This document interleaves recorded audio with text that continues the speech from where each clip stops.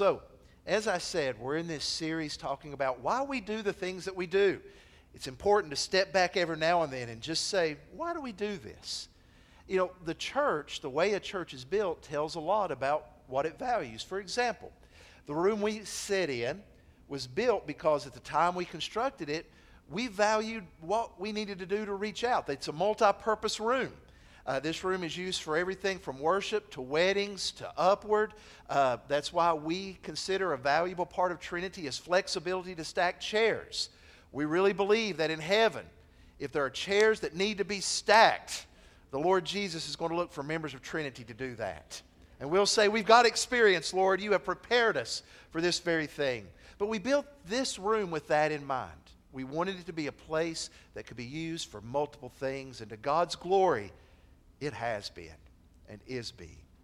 Other churches that are more traditional have different aspects of their architecture, though, that communicate things. For example, a steeple.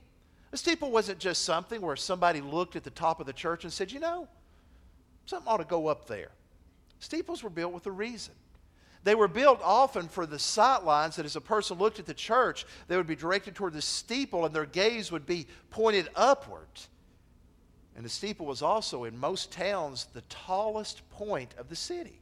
So it became a way people could get their bearings. And of course, at the top of most church steeples was a cross. And so trying to communicate that if you've lost your way, look up into the cross and you can get your bearings. Another part of church architecture that today we look on for beauty, but was actually very practical, was the stained glass windows. The colors of the windows would allow light to come in, and that light would often be multicolored, and it was to demonstrate the presence of God. Because when you read in the Scripture, the descriptions of the throne of God, it's multicolored. There are rainbows of emeralds in this multicolored sensory experience, and so stained glass windows were to communicate you're in the presence of God as you gather with His people. But very practically, the pictures that were put into stained glass windows were put there to tell stories of the gospel, so that people that came to church but couldn't read could look at the windows and see the gospel illustrated. The pulpit itself, the placement of it is meant to communicate something. Prior to the Reformation, when you walked into the church, most pulpits would be found on the congregation's left. So over where this cross is where the pulpit would be found, because prior to the Reformation, it was the sharing of Mass that took the center point of worship. However, with the Reformation, that changed. When the authority of Scripture was reclaimed, the proclamation of the Scripture took center place when the church gathered. So the pulpit was moved to the center place of wherever the church worshiped, as a reminder that preaching of God's Word is to be the central focus whenever God's people gather together. Because preaching is to the church what the mouth is to the body. It's how food is brought in and how the body is brought to be stronger. Preaching is the vocal point of the church as we proclaim who we are, who we believe in, and where our faith lies. Preaching has always been central in the Christian faith. John Broadus was one of the founding fathers of Southern Seminary, and in fact, his textbook on preaching, although written in the 1800s, is still used today on the preparation and delivery of sermons. Broadus said this, and although it's small, it is up on the screens. He said, preaching is characteristic of Christianity. No other religion has made the regular and frequent assembling of groups of people to hear religious instruction and exhortation an integral part of Christian worship. You see, coming to preach is not found in man's ideal. It's not something man invented. Preaching comes out of the mind of God and out of the very character of God, because preaching is, in and of itself, a Trinitarian exercise. God the Father, we are told, spoke through the prophets. When the prophets spoke, they were preaching the Word of God. We are told in Hebrews that when the Word of God came, it came in the person of Jesus Christ. John, the Word became flesh and dwelt among us. What is the Word? The Word is that which is spoken. The Holy Spirit comes and the Holy Spirit speaks through the Word of God, speaking in the people of God. So the act of preaching comes together in bringing God the Father who speaks, the Son who is the incarnate Word, and the Spirit who speaks of God, so that the preaching of God's Word is fundamental to the Christian faith. And because it is God's speech, it is God's speech that makes our speech necessary. We must speak what God has spoken. Therefore, the obligation to preach becomes paramount within churches that claim to follow Jesus Christ. Now, such bold proclamations fly in the face of the common wisdom of our day. The fact that you and I gather here Sunday after Sunday and we devote the majority of our time to the proclamation of God's Word flies in the face of the naysayers who say preaching is now dead. Many say preaching is no longer effective in reaching people with the gospel. They argue that preaching is too general to really be effective in communicating truth. They also argue that preaching is a vain attempt at reaching people because our attention spans simply are not what they once were. Microsoft commissioned an exercise, a research project over a long period to determine exactly how is the digital age affecting the attention spans of people. In the year 2000, they found that the average attention span of an American was 12 seconds. 12 seconds before our minds started to wander. Today, it's found that that has decreased to 8 seconds. Our attention spans are shrinking. And it made me wonder, should we have like an attention clock up here counting down so that every 8 seconds we're warned, okay, refocus. You know what's quite humbling? If the American's attention span is for 8 seconds today, do you realize that researchers have found out that the average goldfish has an attention span of 9 seconds? Something to think about. Others say we live in a video age. Everything today is geared toward the eye, not the ear. Everything's visual. Video, they say, has ruled out the proclamation of God's Word. In fact, that is part of the problem that has contributed to our attention spans. And, for example, movies and TV shows, on average, the camera shot will change every 6 seconds. So that every 6 seconds you're hit with a different angle. There's movement every 6 seconds. So that means I need to be a little bit more moving back and forth so that preaching truly becomes an aerobic exercise because we're used to things being visual. Others view preaching simply as a negative thing. Think about it. When your spouse, your husband, your wife looks at you and they say, "Don't you go preachy on me," are they complimenting you? "Oh, he's too preachy." Preaching is something that carries negative connotations as being something that is, dare I say it, nagging, pointing out flaws. Finally, I recognize today that preaching has come under a cloud because many preachers are viewed with suspicion. Due to the very visible moral failures of many people who have led churches, the credibility of all preachers has suffered, so that now when a person stands up to preach, there's almost this undercurrent of people thinking, "I wonder what they're really after." Preaching is simply not viewed as essential. I remember one of my professors at seminary that he was making one point, but actually it pointed to how people view preachers. He was trying to warn us preacher boys not to get the big head. He was saying, when you're at that church and everybody's applauding you and saying how great you are, he said, I want you to ask yourself one question. If all the preachers in your town went on strike, and at the same time the garbage collectors went on strike, who would people want back first? It's kind of humbling when you reflect on it in those ways. But you know what's very interesting to me?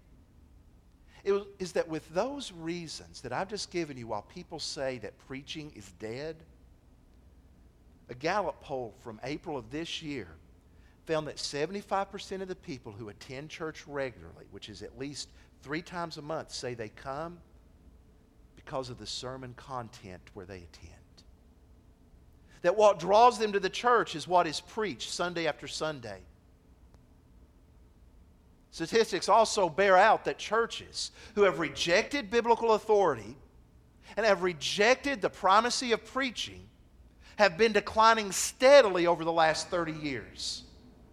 But churches who hold up a high standard, a high belief in God's Word, and value preaching are continuing to grow and to reach people. It's almost oxymoronic that at the time when the world says preaching is gone, it is preaching that is bringing life by the power of God to the people of God. Paul would not be surprised at that. When you look at the book of 2 Timothy, which is Paul's last letter penned, he is in prison. And as Paul looks down the road and he sees coming up very shortly his impending death, he is writing a last will and testament, as it were, to his protege Timothy. Timothy has been mentored by Paul. Timothy has been left as the pastor at a place called Ephesus, where Paul had invested his life. Now, as he's finishing up this letter to Timothy, look at what he says in chapter 4, verses 1 through 5. Last words to his protege, Paul says, I charge you in the presence of God and of Christ Jesus, who is to judge the living and the dead, and by His appearing and His kingdom, preach the word. Be ready in season and out of season. Reprove, rebuke, and exhort with complete patience and teaching. For the time is coming when people will not endure sound teaching, but having itching ears, they will accumulate for themselves teachers to suit their own passions, and will turn away from listening to the truth and wander off into myths. As for you, always be sober-minded, endure suffering, do the work of an evangelist, fulfill your ministry. One clear final command. As a man sees his death approaching and he wants to ensure that what he has done continues on, he looks at this young man and he says to him, preach the word. And that one command, he is telling Timothy to join a long line of preachers who have preceded him. Paul is saying to Timothy, Noah, according to 2 Peter, was a preacher of righteousness. Timothy, add your voice to that of Noah's. Moses was a preacher. You realize that in the book of Deuteronomy, we have 2 of Moses' sermons recorded for us. Moses was a preacher, and Paul is saying, Timothy, add your voice to the voice of Moses. Isaiah, when he had this experience of God in the temple and God's train, the train of his robe fills the temple, God says to Isaiah, preach the word. They're not going to listen, Isaiah. It's not going to make sense to them, but preach the word. And now Paul says to Timothy, let your voice echo that of Isaiah's. Amos and Micah were preachers who stood before the people, and to a people that were turning their ears away from the truth of social justice. Amos and Micah say, let justice roll like the mighty waters. And here is Timothy hearing Paul say, let your voice join their voice. Jonah did not want to preach to his enemies because he knew the power of God's word proclaimed. And so Jonah tried to run from God till God sent him a fishogram to get his attention. And then Jonah shows up on the shores dripping with stomach juices. Now that'll get your attention. And he begins to preach. And the power of God's word is not mitigated by a prophet who wavered back and forth. The power of God's word brings repentance to a people. And now Timothy is hearing Paul say, let your voice resonate like the voice of Jonah. John the Baptist shows up. What's John the Baptist doing? He shows up in an unorthodox way wearing a 3-piece suit made of camel hair. And he's there preaching. Timothy, let your voice ring with John the Baptist. And lest we think that Jesus was one who kept silent, I would remind you that in each of the Gospels it is emphasized that the Son of God, the Word incarnate, came Preaching, repent, for the kingdom of God is at hand. No, you see, preaching is not a modern invention. Preaching is not something that came about because we were trying to fill time. Preaching came about because God commanded His word to be proclaimed. And notice the seriousness, the gravitas with which Paul says this is to take place. This charge to Timothy is not made simply calling an earthly audience to overhear what Paul is saying. Paul says, I charge you in the presence of God and Christ Jesus, who is to judge the living and the dead. By His appearing in His kingdom, Timothy, preach. This is not merely an earthly thing. This is something upon which you will give an account unto God. You see, at the time of Timothy and Paul, a person who was skilled in rhetoric could earn a good living. They could tailor their speech and find a patron who would subsidize their preaching and speaking. And so they could tailor the message to grab the ear of somebody that would be willing to pay and to subsidize their lifestyle. And Paul is saying, you are not preaching to win the ear of people. You are preaching because the ear of God is bent and hearing and listening to what you say. And because of that, Timothy, be careful what you preach. Look at what he says in verse 2. Preach not your opinion, not what is popular at the time. You preach the Word. This is the guardrail to keep preaching moving forward. This is where preaching is like a monorail that runs on one track and one track alone, and that is the Word of God. What is this word we preach? Look up to chapter 3. As Paul is encouraging Timothy to continue on, look at what he says to him in verse 15. He has admonished him to firmly continue in what he has believed. And then he says, and how from childhood you have been acquainted with the sacred writings. That phrase, sacred writings, is a technological term or a terminology that points to the Old Testament. He is saying the sacred writings that you are acquainted with, that you have learned. And this is emphasized again in verse 16. All Scripture is breathed out by God and profitable for teaching, for reproof, for correction, and training in righteousness, that the man of God may be complete, equipped for every good work. So we see that part of what he is saying is, Timothy, preach the Old Testament. But do we stop there? Not at all. Look to chapter 2. Look to verse 8. Paul says to Timothy, remember Jesus Christ, risen from the dead, the offspring of David. Look at the next phrase in verse 8. As preached in my gospel. Now what he's saying is the gospel that I proclaimed. I've preached Jesus Christ as the Messiah from David and as being crucified and resurrected. Now verse 9. For which I am suffering, bound with chains as a criminal. But the Word of God is not bound. Now notice how he connects the Word of God with gospel. He has been preaching the gospel. He is in jail for preaching the gospel. But guess what? The gospel that he preached is not in chains. It continues forth. So we see here that the Scripture, the Word of God that he is to preach, is the Old Testament. It is also the gospel that we have contained in the New Testament. You see, this enhances our idea of what the gospel is. The core of the gospel is Jesus Christ crucified and resurrected. That is the good news. But the gospel impacts the way that we live. That's why when we read the New Testament, it goes beyond, never less than, but it goes beyond just saying Jesus crucified and resurrected. It's saying that since Jesus is alive, this is how you are to live. See, the gospel impacts all of our life. And he's saying, Timothy, as you preach the word, Old Testament and New Testament, you are pointing to Jesus as the risen Lord. You see, as a preacher, we are not composers writing our own song every week. A preacher is simply a mailman delivering somebody else's mail. And the mail we deliver is the Scripture. Now, there's a model for doing this. This model comes from the Old Testament book of Nehemiah. It's going to be up on the screen.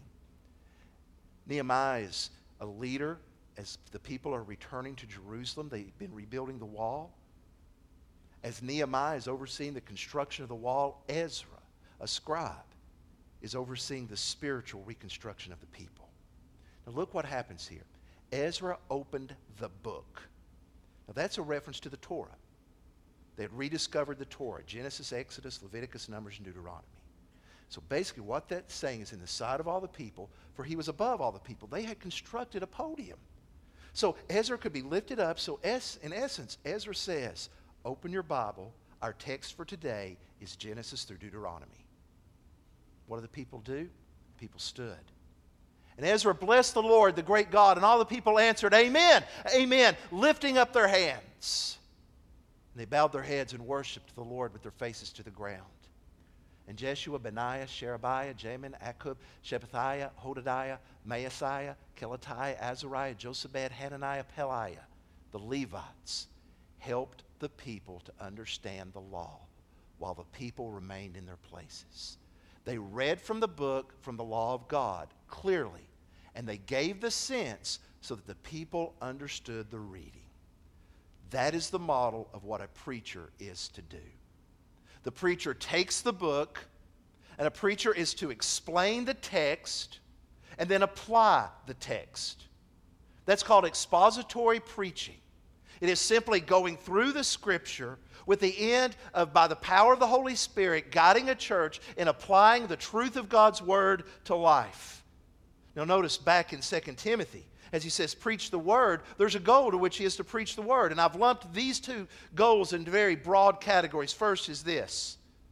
Why do we preach the Word? For course correction. Notice he says in verse 2, you preach the Word in season and out of season. That's a way of saying whether it's popular or not, you preach the Word. Here's your task. Preach the Word. Reprove and rebuke. That's the idea of instruction. To reprove is to correct. It's used in 1 and 2 Timothy of speaking to one who is continuing in sin.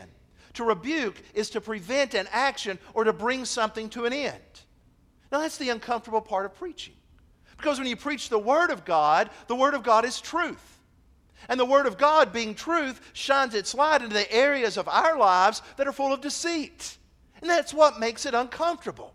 Because when we come face to face with the truth of Scripture, we recognize that the Scripture is alive and active and speaks to us exactly where we are. That's why it's compared in the book of Hebrews to a scalpel that divides the soul and marrow. And once again, in our culture it says if you preach and you confront people with sin, that's a sure way to kill a church. But if we are committed to preaching the Word of God and we are simply mailmen opening the mail, we have no other choice.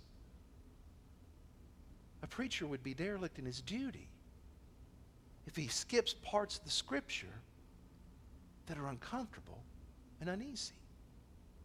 Think how you would feel about going to your auto mechanic with your car. And you tell your mechanic, check it out from top to bottom.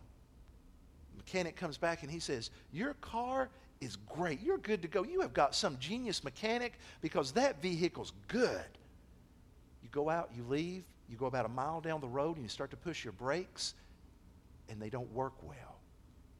You finally get the car to a stop and you turn around and you come back to that mechanic and your hands are up and you say, what gives?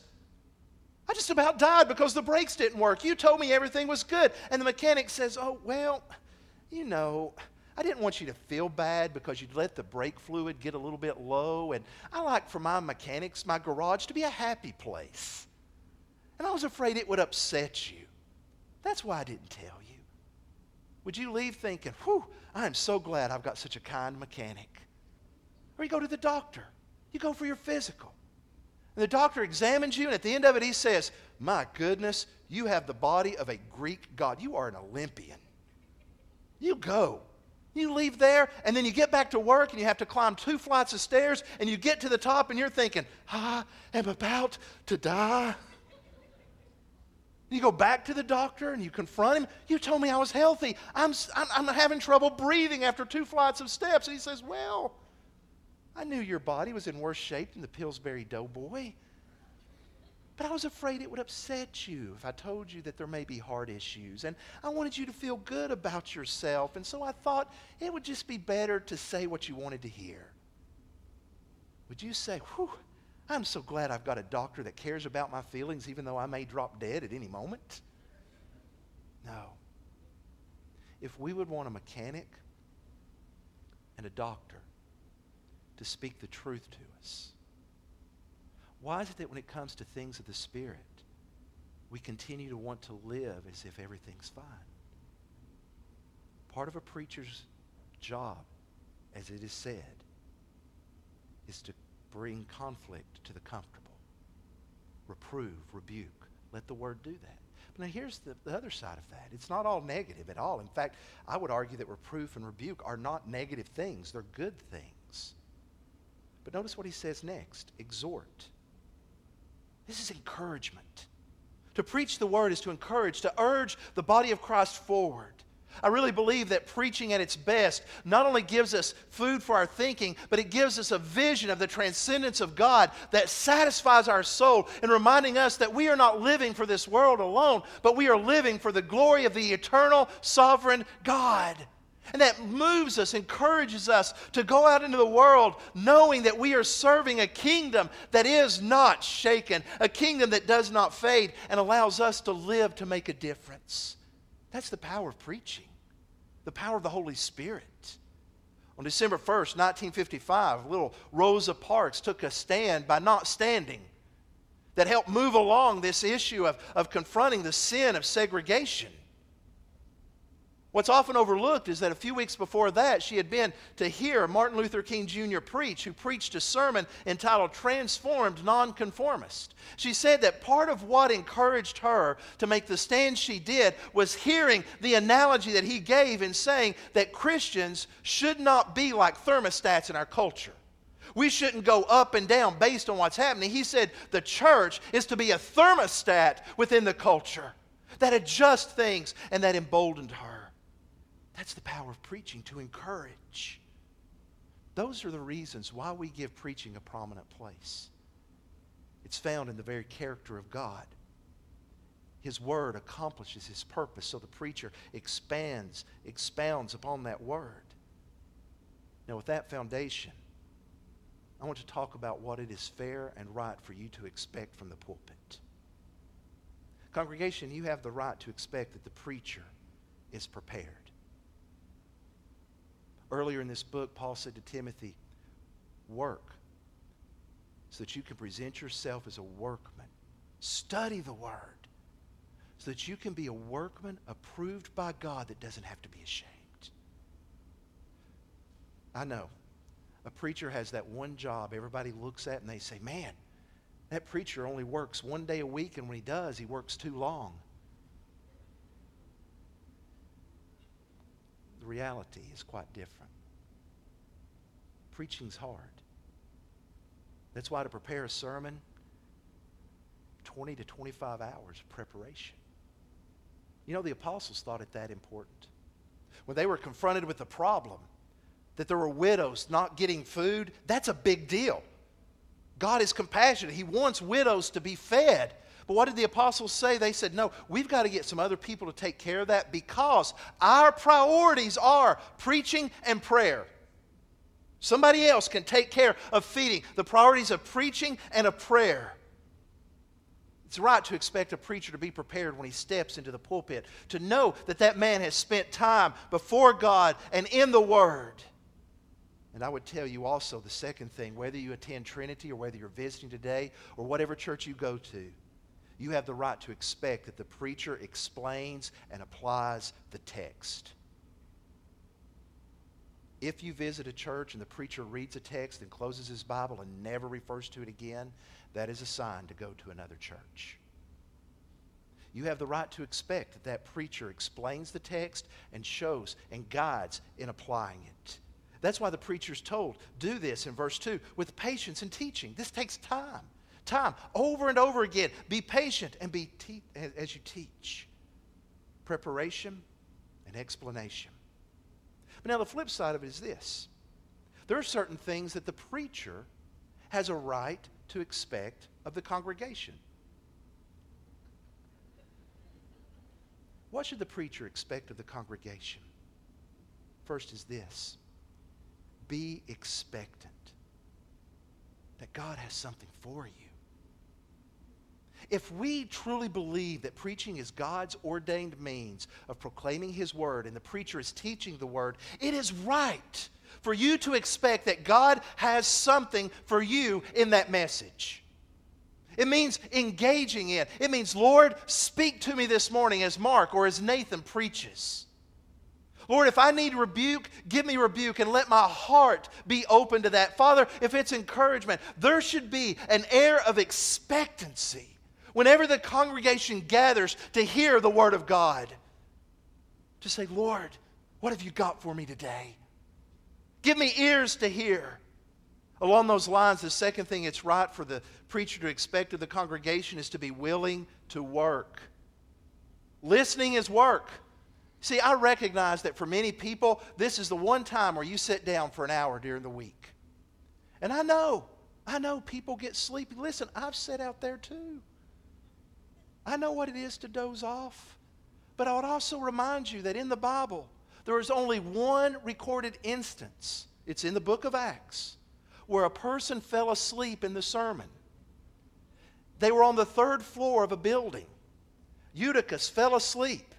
He fell out of the window and he died. Now you say, wait a minute though, Paul was there. Paul brought him back to life. I ain't Paul.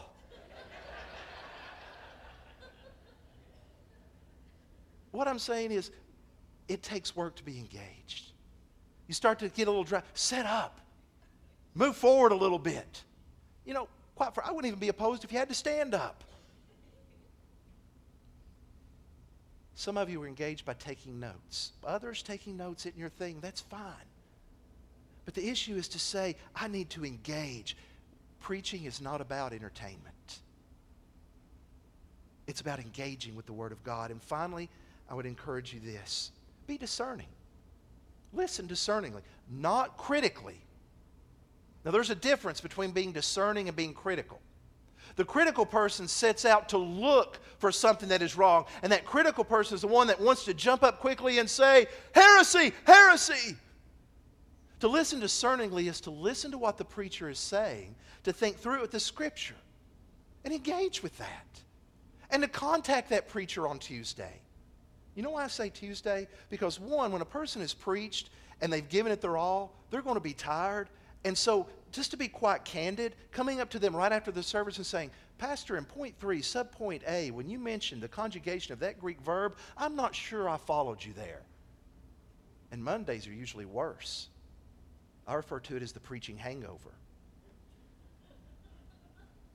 where you're just worn out. So write the question down. It's okay to say, I didn't understand that, or I'm not sure where you were coming from. Help me to understand. That's healthy. One of the things I'm so thankful of in preaching here at Trinity is this has always been an encouraging place to preach. Trinity has always encouraged its preachers to study. And I can tell you what that has meant so much to me, certainly in the last year with what's been going on in my family. But I can tell you where this really hit home for me. The power of encouragement happened when I was preaching through Revelation. And I want to be, once again, very candid with you. I was very nervous about preaching through Revelation. Because one, it is a hard book to preach. And I knew that in preaching it, I wasn't going with what is usually accepted as the most common interpretation. But I will never forget this one Sunday when I had preached, and once again, I didn't preach how it's normally heard, but I ended up focusing upon Christ and Him crucified and resurrected, and a member of this congregation came up to me. This person hugged me, and he said, you know, Pastor Mark, I disagree with you on your interpretation, but I love hearing you preach about Jesus crucified and risen. I love hearing you preach about heaven, and I can tell you what, that person will never know how that ministered to my heart on that day. That's the power of encouragement, even when you may understand the text differently. And that is healthy. You see, in the end, the purpose of the preacher and the purpose of the pew are the same. And that's to glorify God. That's what we're about. To glorify His name. And when we seek to glorify His name and we're willing to say, Holy Spirit, lead through us, we will be amazed at the power God will bring to the pulpit. Even if it's just a very, very, very brief statement. Charles Spurgeon to this day is known as the Prince of Preachers. His sermons are still published today. The story's told and been verified of when the Metropolitan Tabernacle was being completed. He came to do a sound check. Now this was a tabernacle that could seat 14,000 people. And there was no microphones. So he climbed up the steps into the pulpit that was elevated so everybody could hear. And Spurgeon stands, this man with this round barrel of a chest, and he belted out at the top of his lungs. He said, "Behold the Lamb of God who takes away the sins of the world." He was satisfied as his voice reverberated through the wood and the timbers. He made his way down and was starting to walk out the door when a workman yelled out to him, "Mr. Spurgeon, Mr. Spurgeon."